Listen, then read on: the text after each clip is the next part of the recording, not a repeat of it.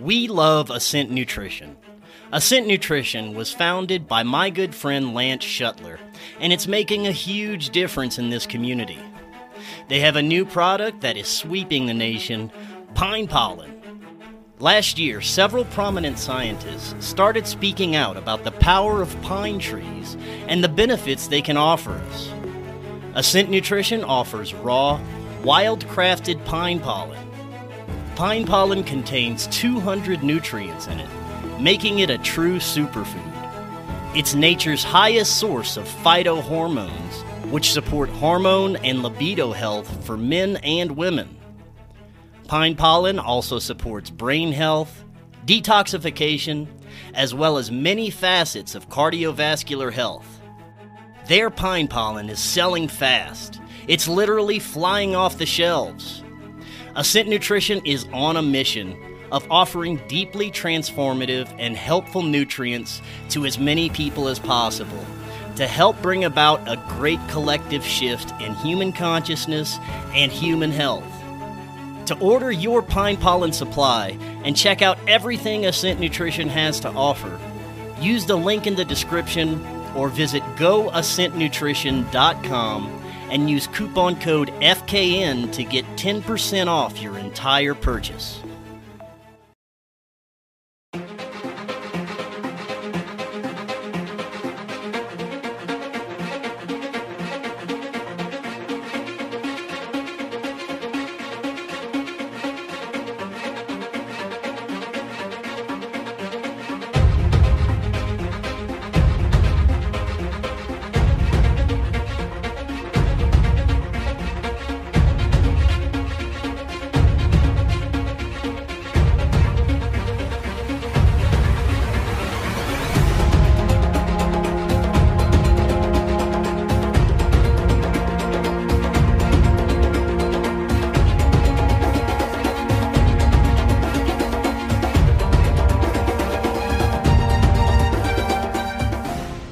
Welcome back to Forbidden Knowledge News. I'm your host, Chris Matthew. Today my guest is Michael Feeley. First, I have a couple of announcements. We are hoping to hit the road this summer and start production on the Forbidden documentary. We're also hoping to be able to stop along the way and maybe visit as many of you as possible. We can't do it without your help. The price of gas is incredibly ridiculous. If you would like to help, you can go to supportfkn.com, or we have a PayPal link in the description. Also, any donation made through supportfkn.com, you get access to research going into Corey Hughes' new book about the JFK assassination. Anything, guys, is greatly appreciated. Forbidden Knowledge News, always available on Rockfin, Odyssey, Rumble, and all podcast platforms. Do check us out on Rockfin. That's where you get our premium content, as well as all the premium content from all the creators on Rockfin. You can just go to rockfin.com/FKN+, or click the link in the description. And finally, check out our website, which is forbiddenknowledge.news, also the home of the Forbidden Knowledge Network. You find amazing podcasts from our community there. Today I want to welcome Michael Feeley. He is a former UK police officer and now ancient code breaker and spiritual life coach who has authored 7 paperback books, with others currently in production, and several ebooks on various esoteric subjects.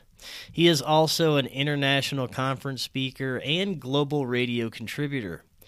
He is a longtime experiencer of paranormal and UFO phenomena, and he now uses his 17 years of evidence-gathering knowledge and investigative training to break many ancient codes that have previously remained a mystery throughout the world. Michael, welcome. How you doing? I'm very well. Thank you very much. Thank you for asking. Of course, yeah, this is going to be fantastic. You have a fascinating background with so many extraordinary experiences, as well as you're a code breaker with 17 years experience of decoding ancient and ongoing mysteries. And you're one of those guests that I can really go in any direction with. You have so much information to present, but I really want to start tonight with just more about yourself and your background and what led you down your path. That's a brilliant place to start. My background really was in UK law enforcement, and At the age of 26, I entered into a 30-year career in the police force. And I worked England's two biggest cities. And I always worked as a patrol officer in a city environment. And it learned me the art of investigation. It learned me a lot about humanity, learned me a lot about myself. I was absolutely dedicated and married to this particular occupation. Received many accolades and many awards for the work that I was doing, and I was headhunted by many different departments who wanted me to join them, but I always refused because I wanted to be in the thick of it on the front line. So I entered into a 30-year career. It took quite a while to actually get into that career because it's a difficult occupation to get into. But once you're in, then you are expected to stay there for the duration of your career. Probably, I actually left in 2009, which was year 17 of 30. So probably about 12 months before I actually left, I was becoming very disillusioned with the way politics was entering the service and preventing me from doing the things that I joined to do. So it sort of gave me a bit of an emotional turmoil in terms of decisions and in a conflict of some of the things that I was witnessing and being asked to do. At the same time, which I don't think was by any means a coincidence, I was beginning to experience an absolute multitude of what you would deem paranormal, supernatural, for want of a better expression. And that was including being on night duty and looking up at the sky and seeing a dimensional gateway, a wormhole opening up, and continuing obviously to watch this phenomenon in the sky, and then to see a craft coming out of that wormhole into our reality. And the craft would continue across the sky and the wormhole would just disappear. And there'd be many other incidents where, again, on night duty, I was potentially involved in an unseen UFO landing. I was involved in telepathic invites to certain locations. So for anybody who's seen the movie Close Encounters of the Third Kind, the actual storyline of that movie has personally happened to me. I'd be out in the middle of the afternoon on a Saturday afternoon in a crowded street, crowded city, and look up at the sky and see three gigantic cigar-shaped UFOs just there, just hovering, no sound, no anything. And there've been all of these kind of things that were beginning to happen to me. I experienced a conscious time travel backwards in time, and not physically, but in a conscious remote viewing session. And it took me back to the scene of a crime that I was sort of involved in, which turned out to be, although I didn't know at that particular time, it turned out to be 159 years in my past, to the year 1850, which was Victorian England under Queen Victoria. So this was now beginning to obviously overtake my life, and it was now beginning to make me expand on my, should we say, perception of what life is and what reality is. And it was beginning to take me further and further away from the person that I was before these things began to happen to me. So as a result of the disillusionment of the service, and as a result of an absolute bombardment of otherworldly things, it turned my life 360. And for anyone who's watching who's experienced anything, you realise that you can never go back to what you were because it has changed you forever. You know, you can't just rewind the tape and pretend it never happened, because it has, and it was continue to happen. So literally, I resigned from the service with nothing at all to go into, no ideas of what I wanted to go into, because I expected to be there for 30 years and then to retire and then have a pension and then do what I wanted, really. The time would have been mine. But fate, circumstance, pre-contracts, whatever it turns out to be, had other plans. And from that point on, from the point of leaving, I then began to have more and more experiences. But where in the beginning I was purely an experiencer, I was now being given information that would answer what I was experiencing. And then that would progress and advance even further into the likes of quantum equations that were planted in my head, to genetic repair formulas that were planted in my head, to be given numbers in a dream state, which when I woke up and remembered them, turned out to actually be quite secret and significant. And I then began to see advanced technology in the form of see-through spheres, see-through orbs that would enter my house, where I was able to see the inner mechanisms of these spheres, and it was advanced technology. So all in all, it's been should we say, an interesting decade plus, and it took me from there to here. Wonderful. I mean, I love hearing experiences like this, and there have been so many, including myself, that have had experiences, paranormal, unexplained experiences that completely change the path of their life. And this seems to be the very much so the same for yours. And you're right. Once you experience something, there's no going back. You have this sense of knowing and understanding. When did you start to get a better understanding of why and the reasons that you were being contacted? I know that for myself and many other experiencers, it's such a personal experience. Most of the things that I've been shown were for my own personal growth and development and consciousness evolution. For you, what was your understanding of why these entities were choosing you or are talking to you? Well, they've actually answered that question directly. And basically, from the time I was born here, unbeknown to me, I was always being prepped and always being prepared in different ways. And to be told that from the time that you were born, you were chosen to do this. And the reason that I've seen so much and experienced so much was purely in order. So I had the ability really to help others who were experiencing the same thing. So what they basically said to me was, you must have experienced it in order to speak about it and to teach about it. So it almost gives you a bit of credibility that when I'm on the platform and on the stage talking about these things, to have actually seen it and done it and experienced it and come through it.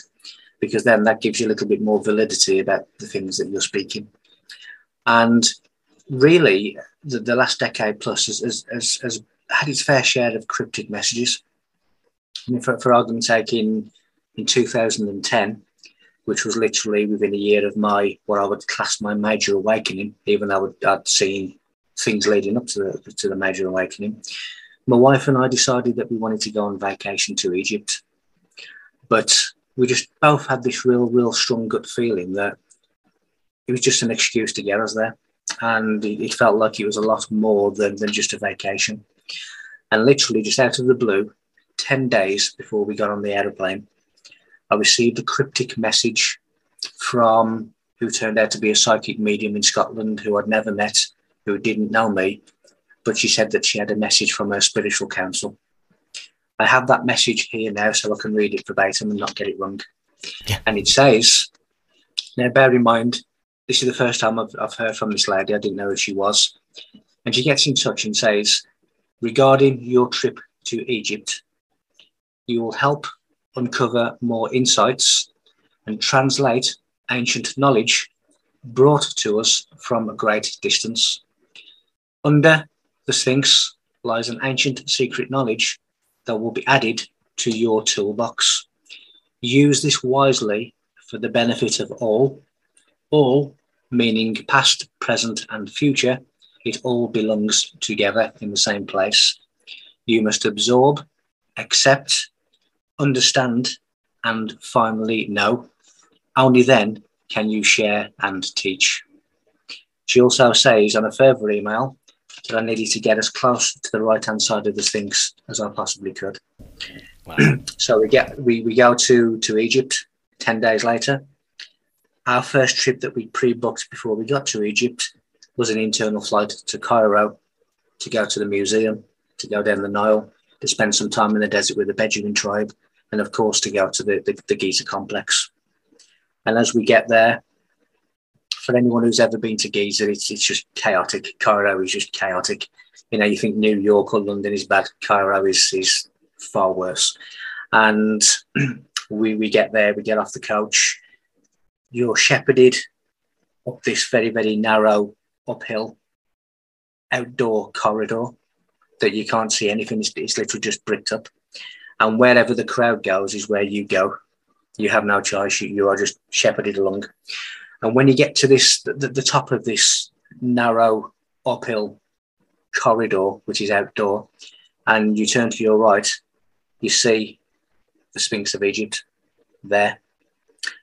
And just as my wife and I get to the top and we walk towards the Sphinx, two people walk away that gives a gap just big enough for the two of us to slot into. And it turned out to be the closest point to the right-hand side of the Sphinx as you can possibly get. So now there's all of these synchronicities that are starting to happen as well.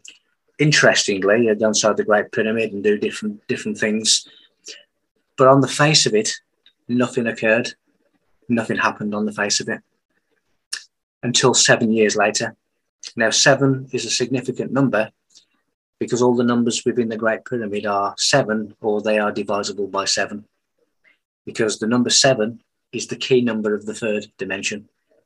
So 7 years later, as I'm just walking one afternoon or one early evening by myself through just normal streets, normal place, I just heard this strange whoosh sound.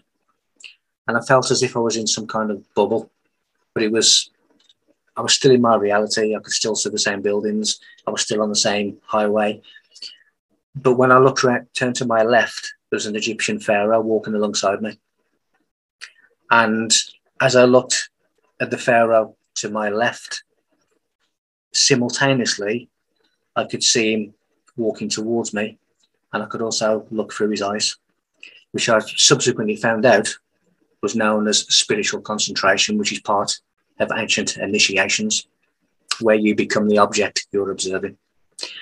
So, and then literally it didn't say anything, or they were just marching with pride alongside me, probably about 40, 50, 60 seconds, and then they'd just gone, disappeared. And in the same sort of area of time, I'd be seeing scarab beetles literally manifesting out of my wall at home and different things relating to Egypt. And that then started my journey in relation to piecing together the sacred knowledge of the ancients and what the pyramids before were all these ancient monuments were really about, how they were connected, and not only how they were connected to each other on Earth, but how they were also connected mathematically and by theme to monoliths and monuments on the planets of the solar system, which were each given each other's location precisely by mathematical longitude and latitude coordinates. So that really was opening a key. It was opening up something inside me. But it wasn't until 7 years later did all of this mystery start. Man, that's a perfect segue into some of the actual mysteries and revelations that I want to get to that have been revealed to you over the years. And I think that the pyramids would probably be a good place to start. Tell us about some of the information that you were given about the pyramids and how and what way you were receiving it. Okay. If you imagine in the same instant, you get a question and an answer pop into your head. If you imagine now Isaac Newton walking across the field and he sees the apple dropping from the tree, and from that, he gets the whole idea of the theory of gravity, just based on that one observation. And that is pretty much how it began to happen and how it continues to happen. Sometimes it will be an image, which will be an answer. Sometimes it will be a message saying, that's right, or you just need to look into that a little bit more, or you just need to forget that and look at this. And it's basically just completely building up this network, this blueprint of what the ancients were talking about. And originally, when I began to look into these civilizations, I was dealing with them as an individual, independent entity. But I soon found out that it was the same knowledge that came from the one central place, which was Egypt, or what we know as Egypt, and it spread out across the world. So wherever you find monoliths and monuments throughout the world, those that have been discovered and those that are yet to be discovered, it was from the same people, the same race, the same advanced spiritual humans that spread out and disembarked. So wherever you find these places is where they were. And because of that, it was the same knowledge that was spread out across the world. The only difference was it was interpreted differently due to the civilizations. So it's the same knowledge. When you look at all the religious books of the world, they're really all talking about the same thing. There is no distinction between the religions. When you look at their esoteric deep messages, they're all talking about the same thing, and the characters are all the same characters of a different name. So the pyramid, who doesn't love the pyramids? You know, and of course, there's never one reason for these monuments and monoliths. They are multi-purpose.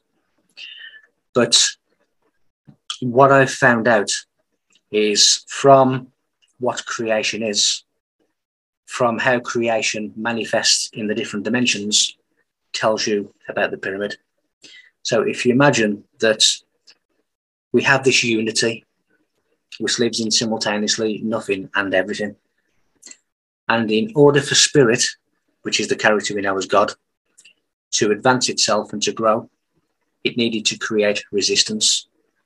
But that resistance is what we know as matter, which is the law of matter, which is the character we know as Satan, and we have the law of spirit, which is the character we know as God. So we now have two complementary halves of the same being, one positive, one negative, which is the tree of knowledge of good and evil, which is creation. And when this dimensionless unity recognizes itself in the third dimension, it manifests as the triangle. Because when you have a point of departure, it is the dot. Now, when you get a dot, and that dot moves in any direction, it becomes a line. A line is potentially infinite. But in a world like we have, which has a beginning and an end, that line has to be confined. And it is confined in the triangle. The law of the triad, which is in part of all of creation. So we have God manifest in the third dimension, which is the triangle. So when you have a three-dimensional triangle, you get a pyramid. So what does a pyramid really mean? Your viewers now are going to learn what very few people on this world know. The fabric and building blocks of matter, which is what we are, is the cube. So on this occasion, I'm going to show you a dice that represents the cube. So that is matter. That is the building blocks of matter, the material world. Now, if you were to cut or shave off the four top corners of a cube, you get a pyramid. So what the pyramid represents is God, divinity within matter. Those who have found their own divinity, their own spiritual self, are the pyramid, because they have found their divine within matter. That is what the pyramid is. And when we only concentrate on our material side, we crucify our divine on the cross. And we become the criminal who observes the crucifixion of our divinity, which is why you have 3 crosses at Calvary in the Bible, because we are letting our divine be sacrificed for the material world. And the material world deals with money, power, control, lust, imposing of will. All of these things is Satan. Now, when you get the word live, as in Satan alive within matter, and you reverse the word live, it becomes evil. So evil, in mystical terms, is the opposite polarity of eternity, which is death, which is to expire. And that is why we say the devil will take you. So the pyramid represents those who have found their divine self within their physical, material body and existence. That is what the pyramid is. Now, as far as I think that's beautiful, and if this is truly if the pyramid is a representation of that, does it have any other purposes other than just being a representation of that spiritual aspect of what we are? It has many. I mean, they are ley line markers. Ley lines are basically magnetic energy lines of the earth created by the movements of tectonic plates. They mark where the ley lines are. They are portals, and they are worldly portals and off-worldly portals. So people can travel from pyramid to pyramid and from Earth to other monuments on other planets. They are the harnesses of volcanic field lava, which is liquid light, which they use as fuel in teleportation. They basically, they're just a complete network and a library of the whole history of humanity inside the different sealed rooms. Now, when I was talking about the number 7 being significant in the third dimension, there are secret entrances in the Great Pyramid and the Sphinx as well that you cannot see with the naked eye. But one of them is at the top of the pyramid, south facing. Now, when you use a certain word in a certain frequency at a certain time, which is the time being 7 or divisible by 7, there is a stone that slides exactly 7 feet, and it leads you 980 feet down into the ground. Now, just to put that into some kind of perspective, that is almost the height of the Eiffel Tower in Paris downwards. And there are multiple rooms that also have sealed doors that open by sound and by octaves. Now, when you look at the word stone, which all these monuments are built with, the word stone means father and son. Now, the Giza complex is the original Bible. So stone means father and son, which are 2 aspects of the Trinity. So when you analyze the word son further, in Hebrew, son is ben or bena, which means to build. But the word son also gives us sound, sonic, and resonance. So what they are telling you is that they were built by sound. And you are able to levitate by sound. You are able to create laser beams by sound, which is why they're so finely cut. And they were also able to mark out dimensions of rocks, just like the temple in Petra, where you see this beautiful building inside the rock. They were able to mark out the dimensions of what they wanted and instantly dematerialize anything outside of those dimensions. So instantaneously, you get the likes of Petra, which is built carved inside the rock, because they dematerialized everything outside of the dimensions that they wished. And who did this? There was an advanced race of humans called the sons of God. Not the biblical son of God, but the sons of God, because they operated on the 7th, again the number 7, the 7th plane of consciousness, which is the God state. And they were the ones with the elongated skulls that you find at all ancient sites around the world, because they needed a greater brain center in order to have greater spiritual abilities and capabilities. And those are the ones who built these monuments. And they built them as a silent witness and a legacy to the knowledge and wisdom that once reigned upon the earth. And they were the ones that disembarked all over the planet and beyond the planet.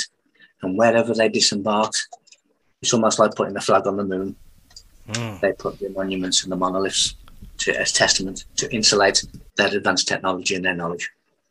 Man, it would make so much sense, and it does, especially when you're talking about the elongated skulls, ancients, and their locations to finding evidence that they were always located near megalithic structures, and that it was a global phenomenon that these ancients had elongated skulls.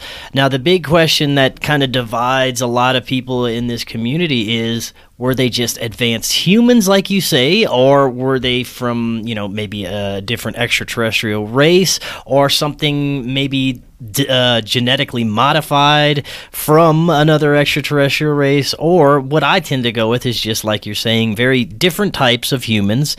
I think that many different types of humanoids existed throughout time, from giants to little people to elongated skull people, but not necessarily coming from different planets. And I want to get your thoughts on that. Well, my thoughts on extraterrestrials are that they are advanced spiritual humans.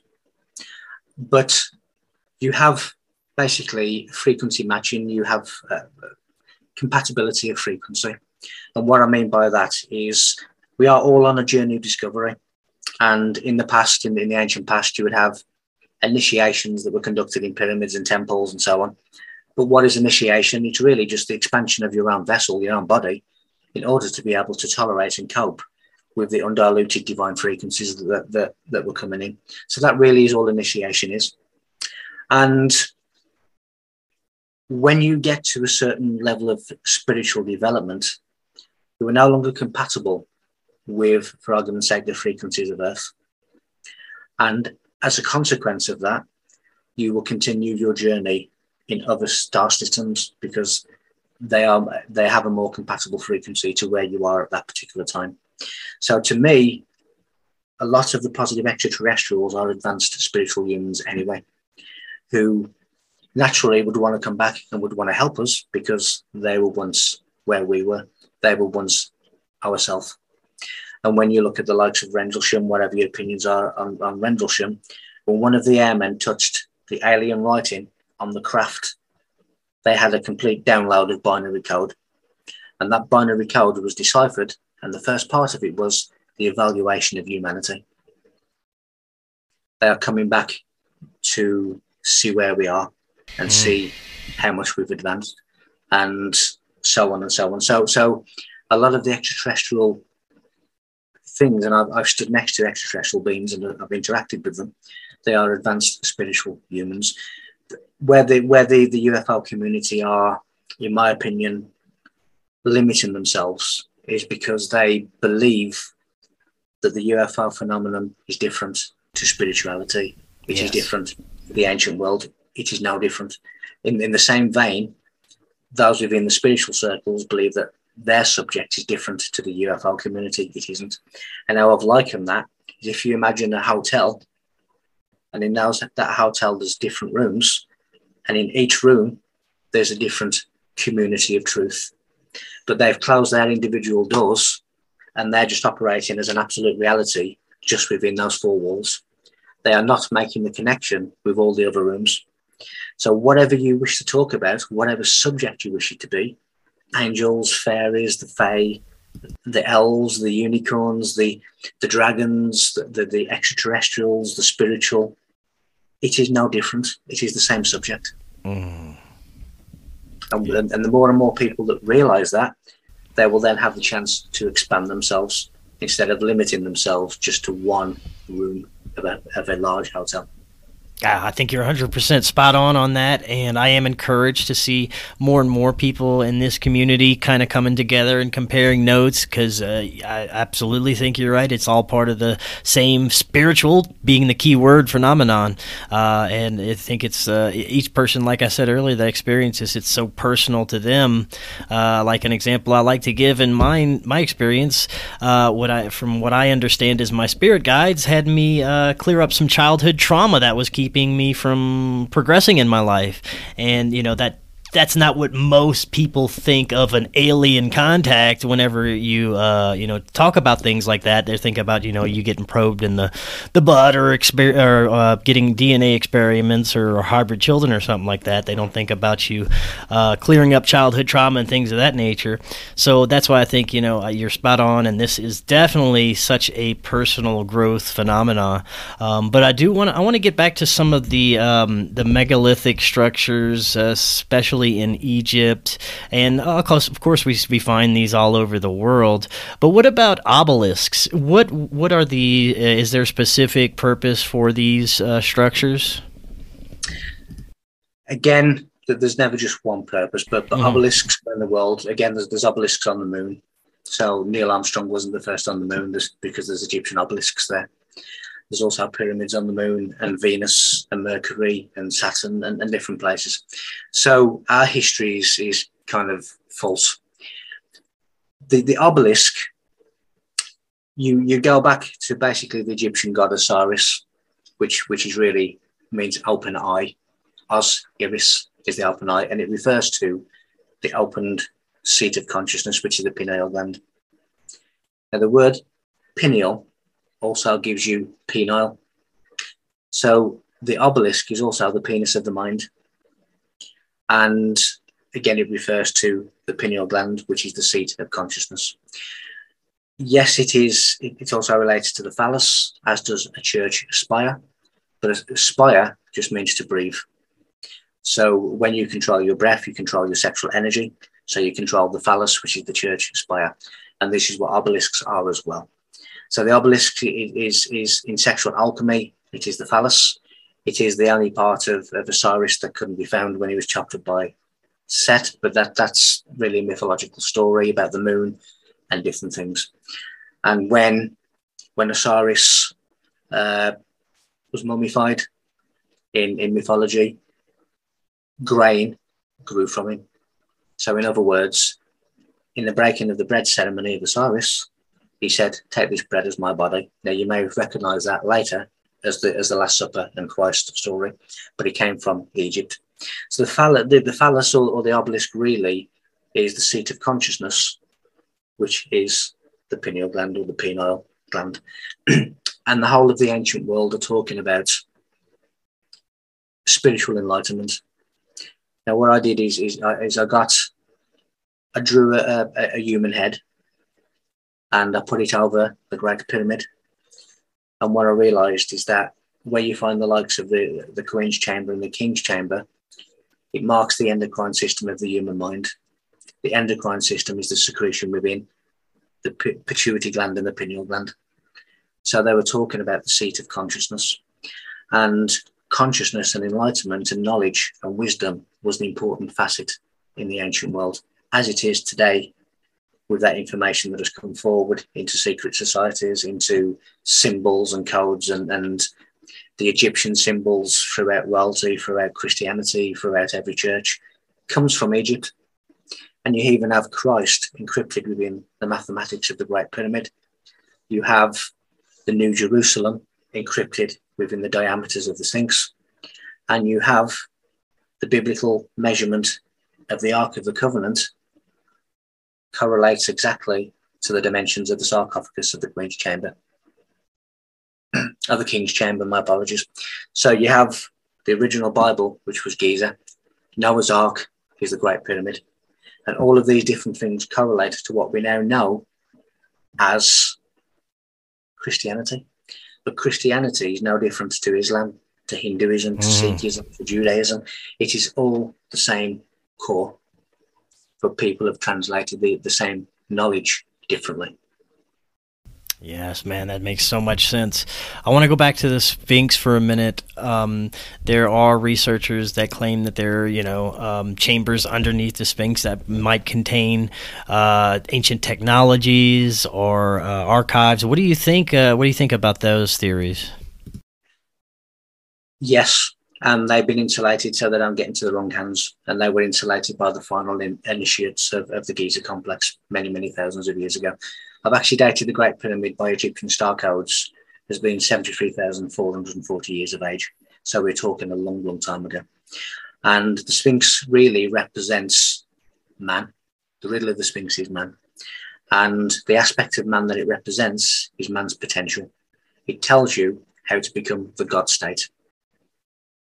And that is the New Jerusalem. That is heaven on earth, which is the diameters of the Sphinx. So yes, there are secret chambers in there. There are secret doorways which slide open, also in the temple of the Sphinx as well. And they lead down into the ground, where you find, again, the catalogue of the whole of humanity that deals with every single aspect of humanity and gives a specific date that some people have mistranslated as being the Armageddon, the end of the world, and that year was 2001. The reason it's 2001 is because the Egyptians had 360-year cycles that they mentioned, and they mentioned the re-emergence of ancient knowledge reaching society on the 17th 360-year cycle. That began in 2001. And it is a specific date that has been encoded within the Great Pyramid, 2001. That is when the generation that was going to receive this knowledge that was time capsuled to reappear now, that's when it was going to start to be drip fed back into society, because it stood the most chance of succeeding. So that is the 2001 date that has been found in the Great Pyramid. They talk about the Adam era, which is really the fall of man. Again, it is a metaphor. When you look at what does the garden or the East of Eden, or the Garden of Eden mean, when you analyze the words, it basically means to fall from eternity into confinement for a limited time. That is what this is. That is what the East of Eden, the Garden of Eden means, biblically. We come here for a limited time in a confinement in the garden, the Gan. Oh. And the Adam era is the fall of man, because when we come from a celestial place to a terrestrial place, and the only way we can do that is through the womb, which is the Holy Grail. Now, the letter Q gives us the yoni and the waters, the mother's waters. And that is the only way that we can come into this realm, through the mother's womb, which is the Holy Grail, the chalice, the vessel of God. And when we come into this world, we have fallen. We have fallen from the stars, because each and every one of us are not from here. Our genetics was programmed in the universe, and our physical body comes from the nursery of Orion, the constellation of Orion, by the triple alpha effect, where explosions of the dead stars create oxygen and carbon, which has created the human body on Earth. So we are not from Earth. And altar of a church means the place of sacrifice, and the womb is referred to as the place of sacrifice. So when we come into this world, we come into a world that really, where humanity is of animalistic nature. So in other words, it's a stable, a place of animals. Now you may begin to start recognizing the nativity play, because the divine child is born in the stable in an animalistic world where he has to resurrect himself. That is the living resurrection, which is the ascension of yourself. And we use the energy of the 12 revelations, which is the 12 zodiac signs. Pinnacly, we use the energy of Capricorn, Capricornus, which is the goat, which rules December, which is why Christianity tells us that the divine child was born in December. Now, the goat, it had different translations later on, but originally the goat, the Capricorn, was a symbol of the divine child. And what do we call our children? We call them kids, the goat. So we have to resurrect ourselves with spiritual knowledge, with the burning bush of Moses, which is the illumination of the mind.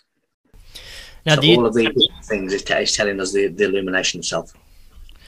Do you think that there are certain factions and secret societies that have taken and used this knowledge and used forms of religion to as a tool for their own gain, to keep us in a certain state of obedience and somewhat slavery to those that are keepers of this knowledge, and refuse to share it with us because they want us to keep us in this certain state of lower vibratory existence? What do you think about that? It's exactly that. A lot of people pose a very good question.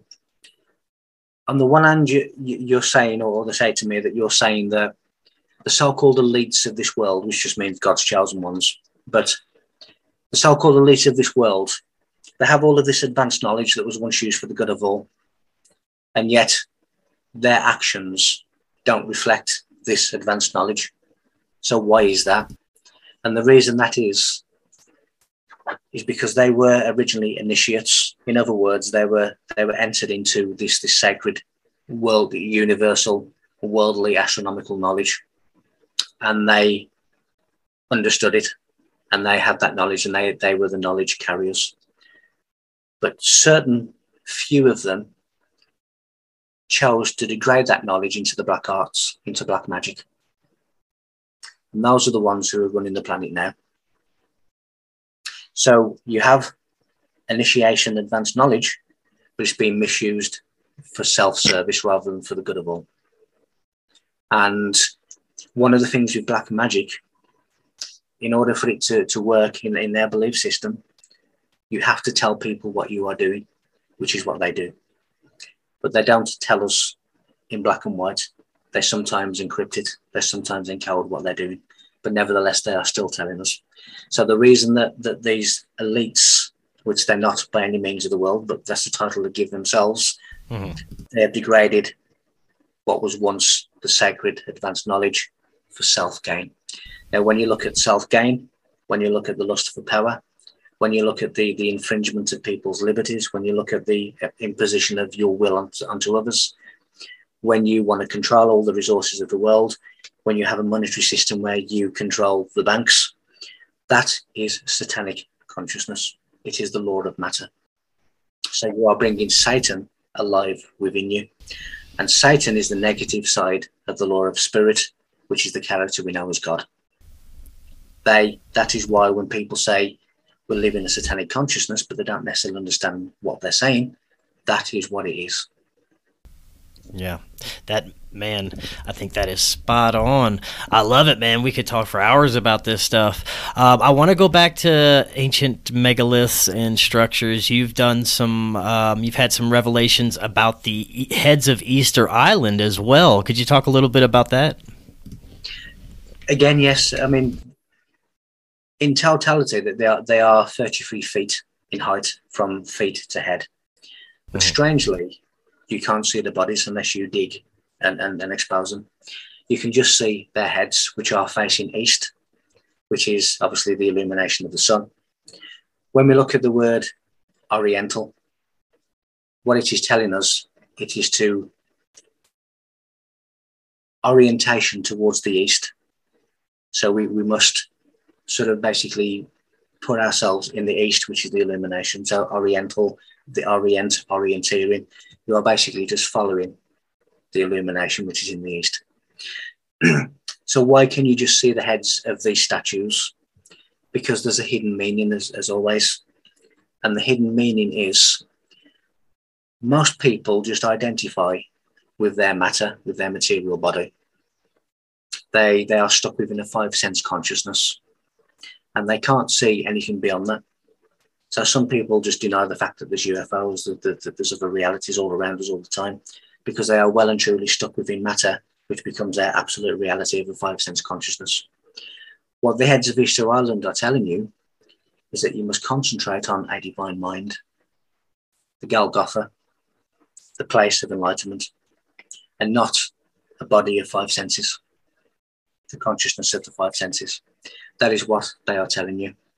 They are telling you to concentrate on this and beyond this in order to, again, elevate yourself to the higher octave, which then moves you closer towards the solar forces, which is the sound of the cosmic plane, which is the lateral octave, which is where the solar bodies are, which is where the great octave stars are, which are the likes of your suns. So when we look in the sky at night and we see the stars, they are suns for their own systems, but they are great octave stars. And the whole of the universe is an octave. It is a sound. It is the lateral octave. It's the ray of creation.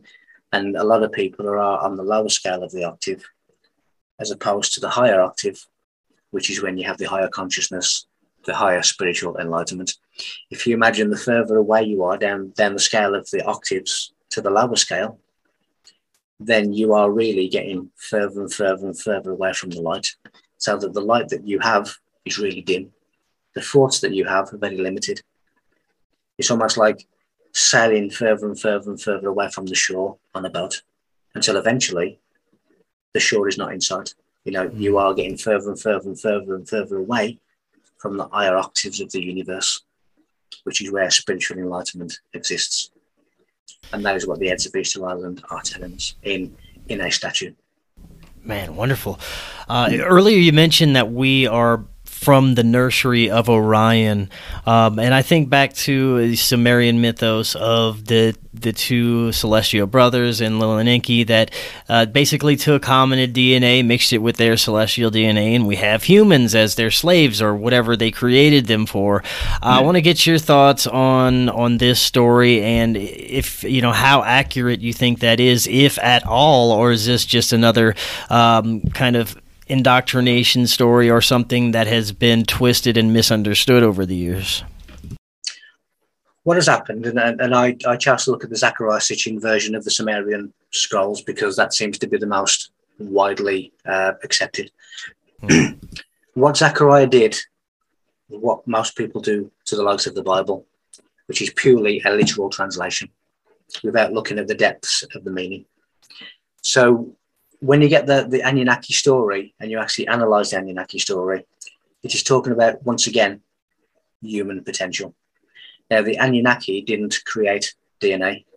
That was already created. That was already programmed. That was already encrypted with language. That was a universal thing. That was not the Anunnaki.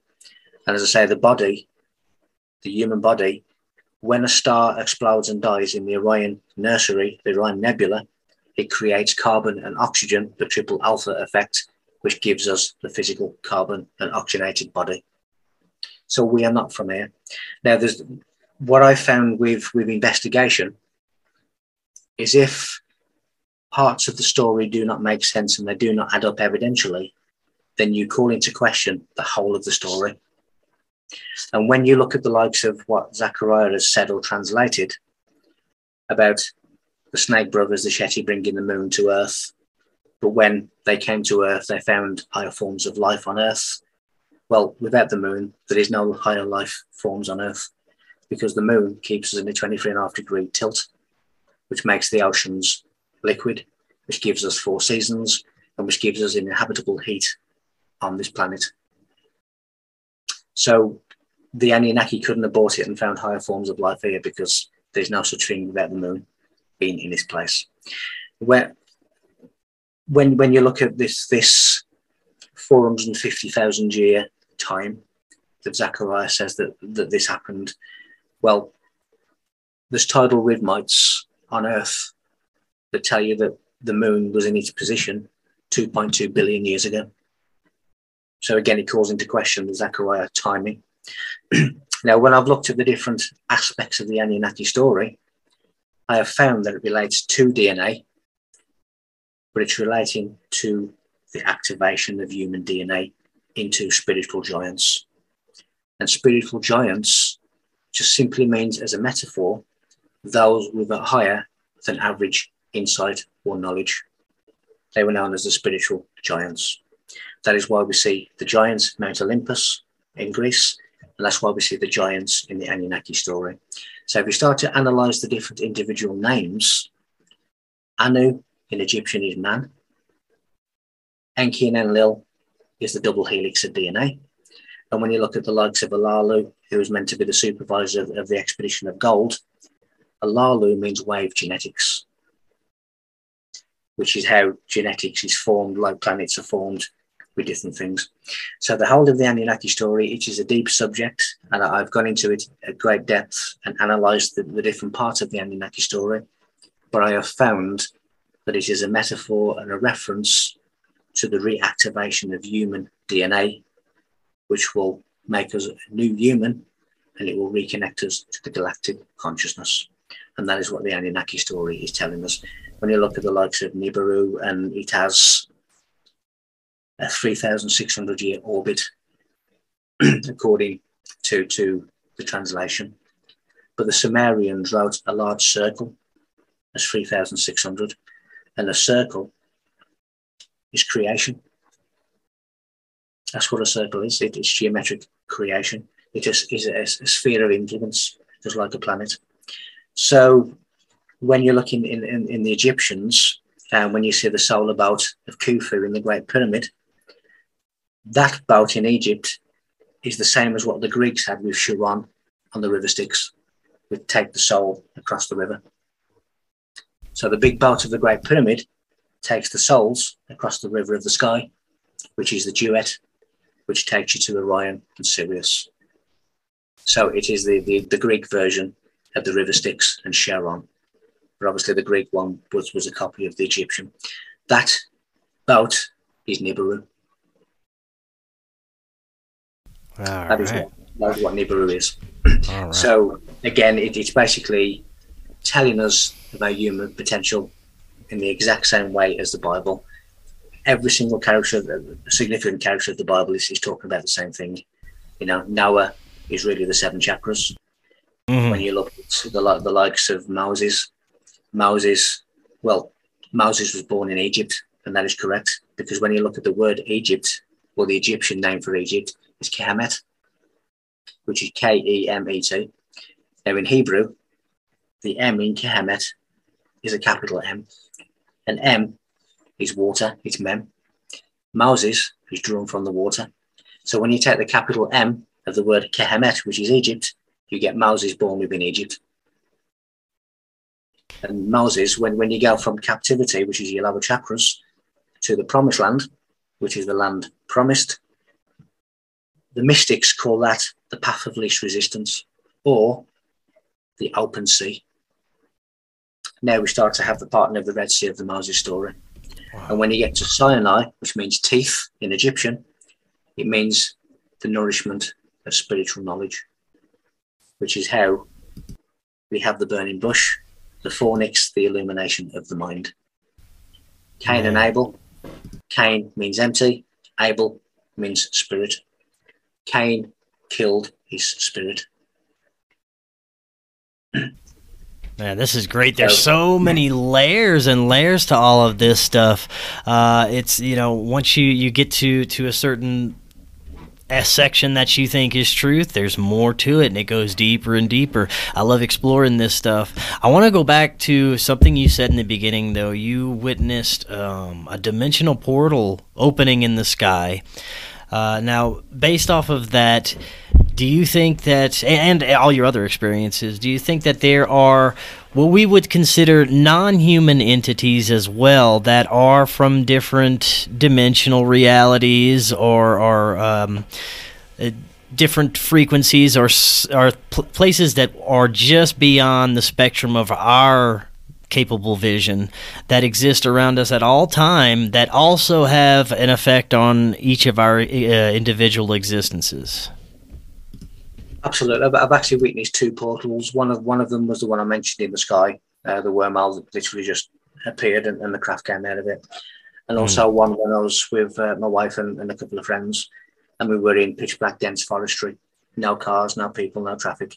It was so pitch black you couldn't see in front of you. And all of a sudden, this large, pure white light just appeared amongst the trees. And it was so bright you couldn't actually look into it. And when we look back at the photograph, there's orbs coming in and out of this bright light. In relation to other off-worldly dimensional entities, yes. There's so many different realities that are in existence around us all of the time. And because we are not at a frequency that is compatible with those realities, we often don't see them. Occasionally, we do catch a glimpse of them. And occasionally, with what is known as a pseudo-appearance, we actually enter into another reality and we become the ghosts in their reality. But we don't often know. And I've had an experience where I have been looking at a ghost who's been looking at me. And I think we're thinking the same thing. Who are you? Because we are ghosts in each other's reality. So when you look at, for argument's sake, everything in the universe, everything in creation as a whole, let's just call it 100% frequency spectrum.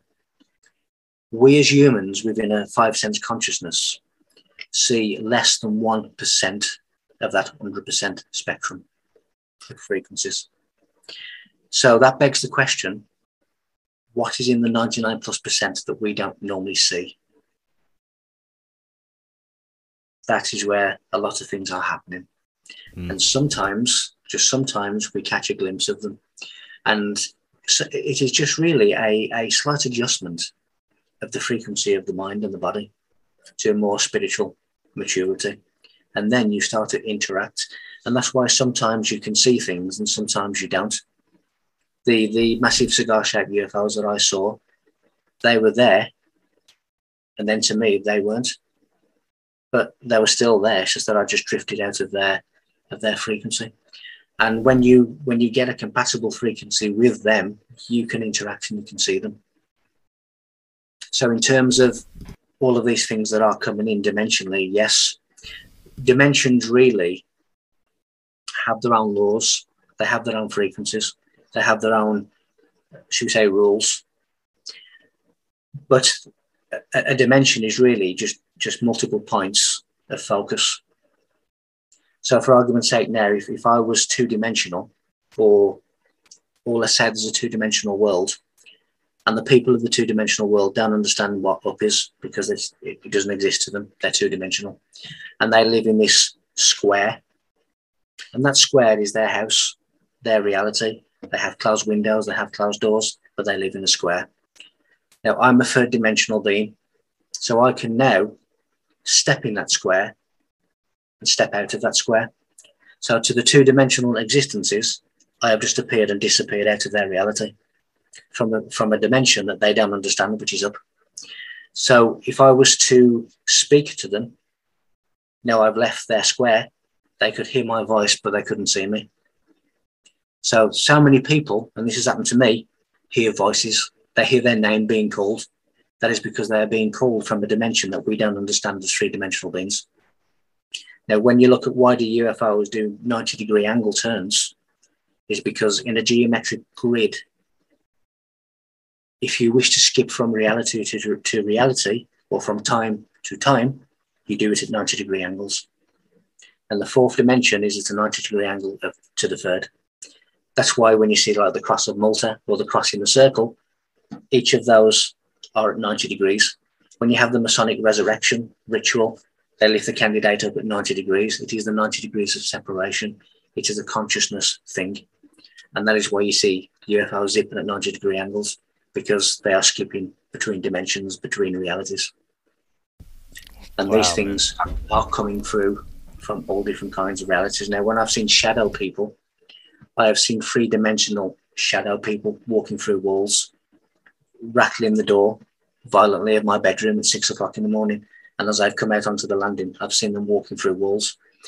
Now, a shadow loses a dimension in its projection. So when I walk out in the sun, my shadow is a two-dimensional shadow from a three-dimensional being. So if I'm seeing a three-dimensional shadow, it must be at least from a fourth-dimensional being, because that shadow has lost a dimension in its projection. So a lot of what we consider what could be hauntings could be just other dimensional entities crossing over, right? Yes, which is what we do to them. And we become the ghosts in their reality. And then we just fit back into ours, because there's so much with parallels and different crossing timelines like wired cables. It is easy to sometimes drift unknowingly into different realities. And again, that has happened to me. And at the time it happened to me, I had physical proof that it happened to me. And it is easy just to drift as it is from the highway to the slip rail back to the highway. That is how fluidity it is. So yes, sometimes ghosts, sometimes hauntings are of dimensions or parallels coming into our and then disappearing. Man, that's so incredible. That's interesting.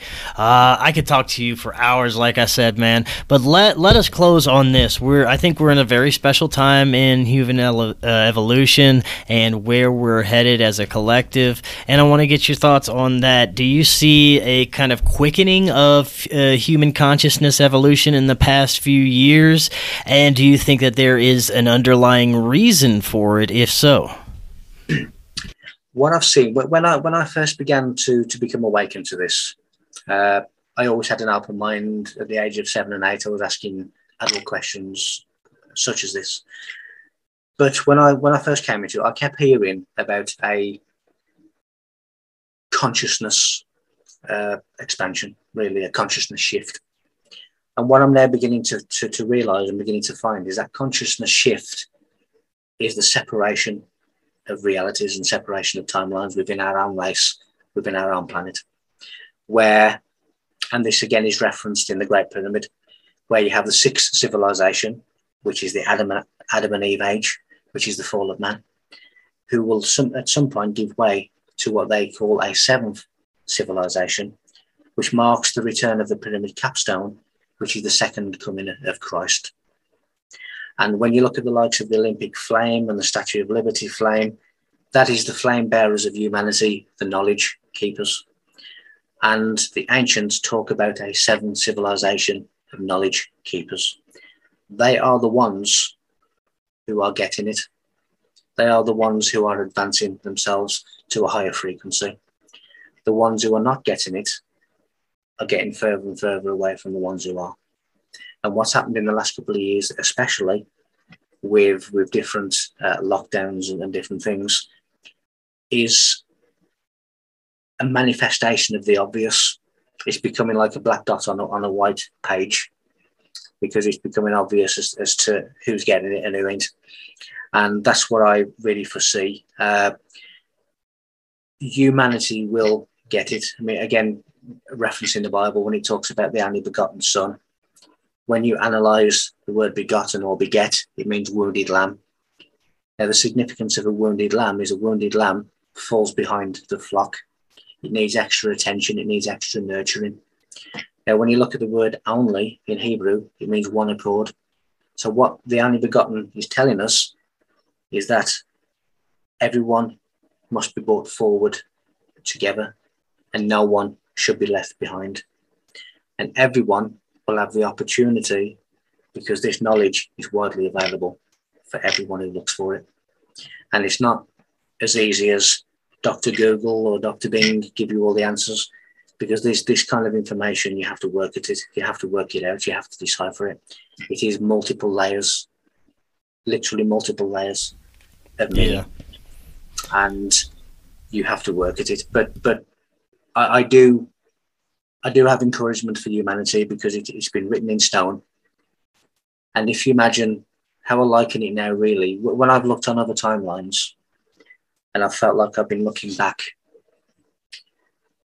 we come out of it good.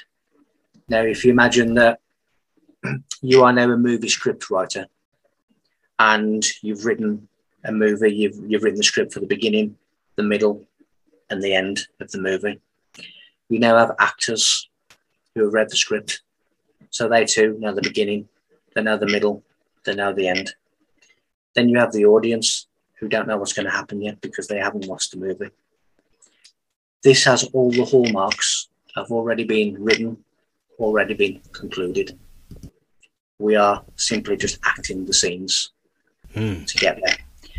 We come out of this okay, even though it's going to be a rough ride. Yeah. Man, I think you're spot on, and I love it. This was a great conversation, and I definitely want to do this again in the future for sure. Before you head out, Michael, let the audience know where they can find your work, if they're interested in finding more about you, social media, all that good stuff for them. Again, if you just type my name into the search engines or on Facebook, I do come up. But the best place to go, which is the centre of all of those, is my website, which is michael-feeley.com, Feeley. From there, you can read lots and lots of free blogs, lots and lots of information and videos, and you can also just click on links to the various social media sites and YouTube sites from there. So that would be the easiest place to find me. Perfect. I will have that link right there in the description for everyone. Thank you again, Michael, and I'd love to definitely talk to you again soon. Anytime, you just say the word. Right on. All right, well, till next time, everyone, have an excellent evening, and we will talk again tomorrow. We'll see you then.